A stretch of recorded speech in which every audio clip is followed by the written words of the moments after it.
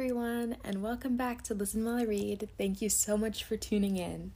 I'm recording this episode at nighttime, so my sincerest apologies if you can hear my dad snoring in the back. But anyways, I'm really cozy right now. I have lavender essential oil going, and I'm ready to sit down and read with you guys. Today we're going to be reading Chapter 6 of The Secret Garden, but before we get into it, I'd love if you could follow us on Instagram at Listen While I Read. You'll be able to let me know what you think about episodes, suggest what we should read next, and find links to all the different platforms that you can listen on. Happy reading!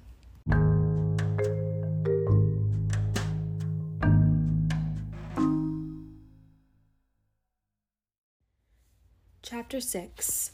There was someone crying. There was. The next day, the rain poured down in torrents again, and when Mary looked out of her window, the moor was almost hidden by gray mist and cloud. There could be no going out today. "What do you do in your cottage when it rains like this?" she asked Martha. "Try to keep out from under each other's feet, mostly," Martha answered. "Hey, there does seem like a lot of us then. Mother's a good-tempered woman, but she gets fair moithered. The biggest ones goes out in the cowshed and plays there. Dickon, he doesn't mind the wet. He goes out just the same as if the sun was shining. He says he sees things on rainy days that doesn't show when it's fair weather. He once found a little fox cub half drowned in its hole, and he brought it home in the bosom of his shirt to keep it warm. Its mother had been killed nearby, and the hole was swum out and the rest of the litter was dead. He's got it at home now. He found a half-drowned young crow another time, and he brought it home too, and tamed it. It's named Suit because it's so black, and it hops and flies about with him everywhere." The time had come where Mary had forgotten to resent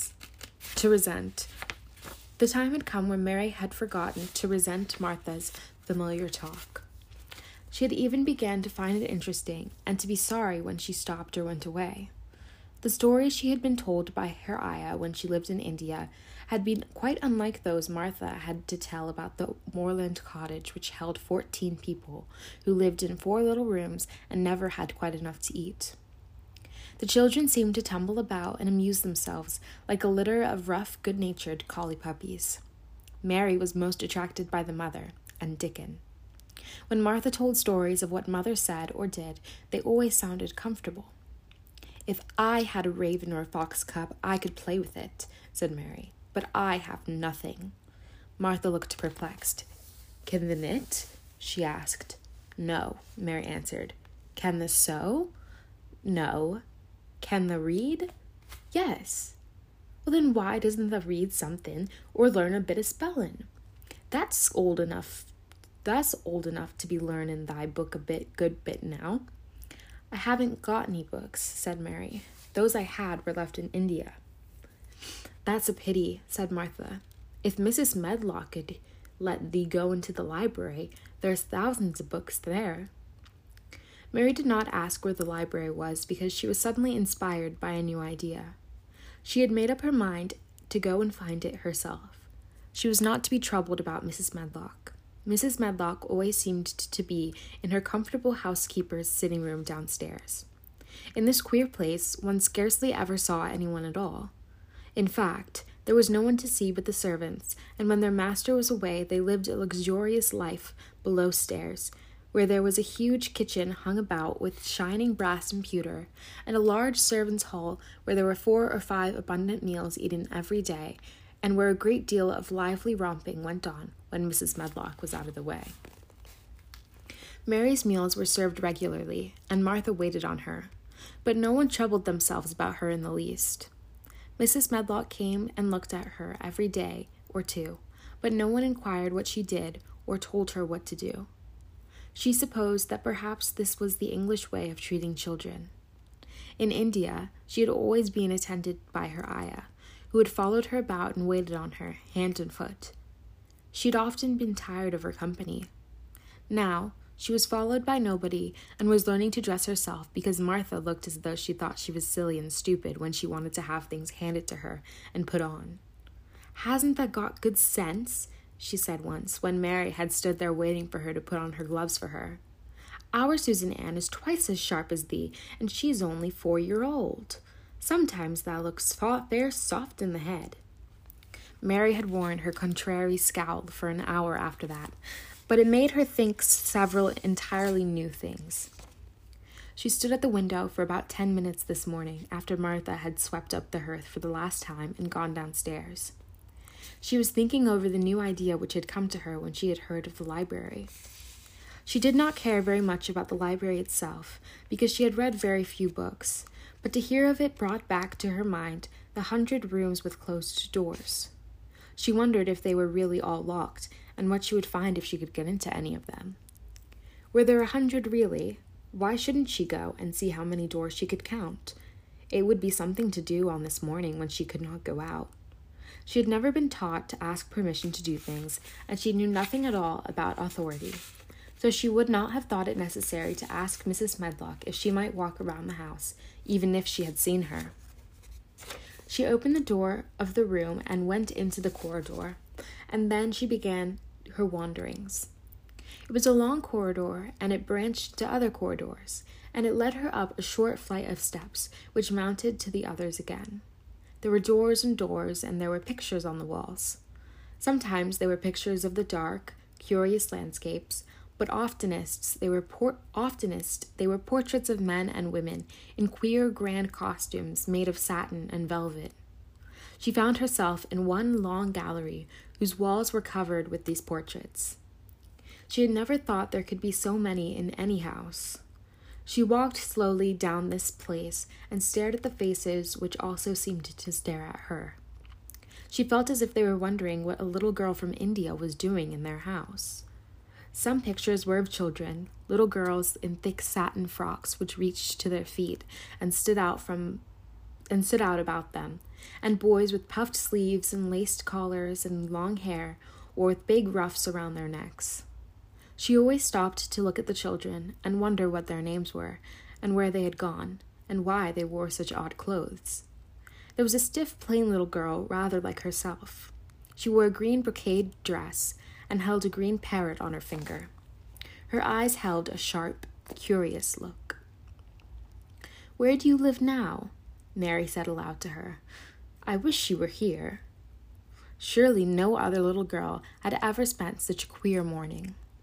It seemed as if there was no one in all the huge, rambling house but her own small self, wandering about upstairs and down, through narrow passages and wide ones, where it seemed to her that no one but herself had ever walked. Since so many rooms had been built, people must have lived in them, but it all seemed so empty that she could not believe it true. It was not until she climbed to the second floor that she thought of turning the handle of a door. All the doors were shut, as Mrs. Medlock had said they were, but at last she put her hand on the handle of one of them and turned it. She was almost frightened for a moment when she felt that it turned without difficulty, and that when she pushed upon the door itself, it slowly and heavily opened. It was a massive door and opened into a big bedroom. There were embroidered hangings on the wall, and inlaid furniture, such as she had seen in India, stood about the room. A broad window with leaned panes looked out upon the moor, and over the mantel was the portrait of the stiff, plain little girl, who seemed to stare at her more curiously than ever. "Perhaps she slept here once," said Mary. "She stares at me so that she makes me feel queer."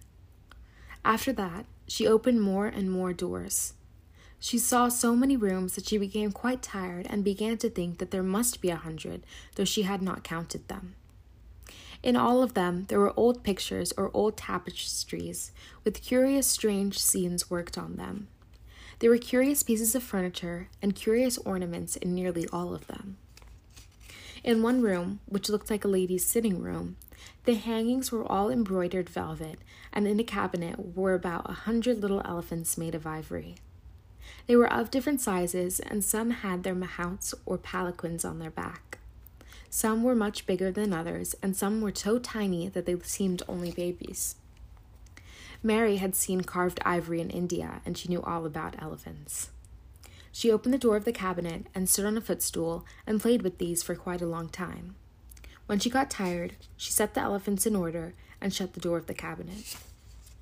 In all her wanderings through the long corridors and the empty rooms, she had never seen anything alive, but in this room she saw something. Just after she had closed the cabinet door, she heard a tiny rustling.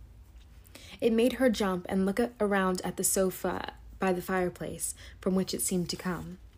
In the corner of the sofa there was a cushion, and in the velvet which covered it there was a hole, and out of the hole peeped a tiny head with a pair of frightened eyes.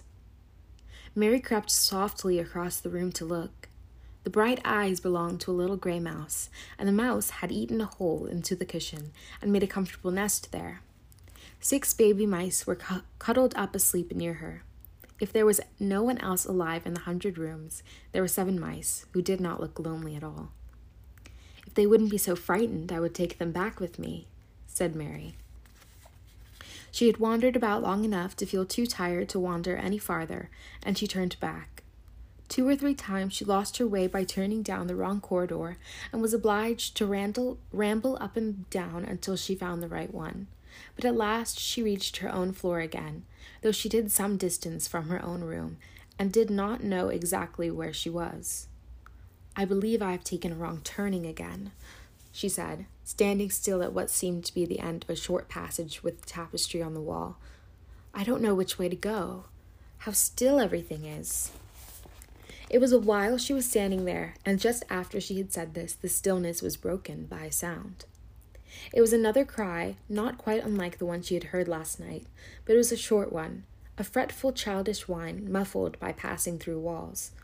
"It's nearer than it was," Mary said, her heart beating faster, "and it is crying." She put her hand accidentally upon the tapestry near her, and it sprang back, feeling quite startled. The tapestry was the covering of a door, which fell open and showed her that there was another part of the corridor behind it, and Mrs. Medlock was coming up on her, bunch of keys in her hand, with a very cross look on her face. "What are you doing here?" she said, and she took Mary by the arm and pulled her away. "What did I tell you?" "I turned around the wrong corner," explained Mary. "I didn't know which way to go, and I heard someone crying." She quite hated Mrs. Medlock at the moment, but she hated her more the next. "You didn't hear any of the sort," said the housekeeper. "You come along back to your own nursery, or I'll box your ears." And she took her by the arm and half pushed, half pulled her up one passage and down another, until she pushed her in the door of her own room. "Now," she said, "you stay here where you're told to stay, or you'll find yourself locked up. The master had better get you a governess, same as he said he would. You're the one who needs someone to look sharp after you. I've got enough to do." She went out of the room and slammed the door after her, and Mary went and sat on the hearth rug, pale with rage. She did not cry, but ground her teeth. "There was someone crying. There was, she said to herself. She had heard it twice now, and sometime she would find out. She had found out a great deal this morning. She felt as if she had been on a long journey, and at any rate she had had something to amuse herself all the time, and she had played with the ivory elephants and had seen the gray mouse and its babies in their nest in the velvet cushion.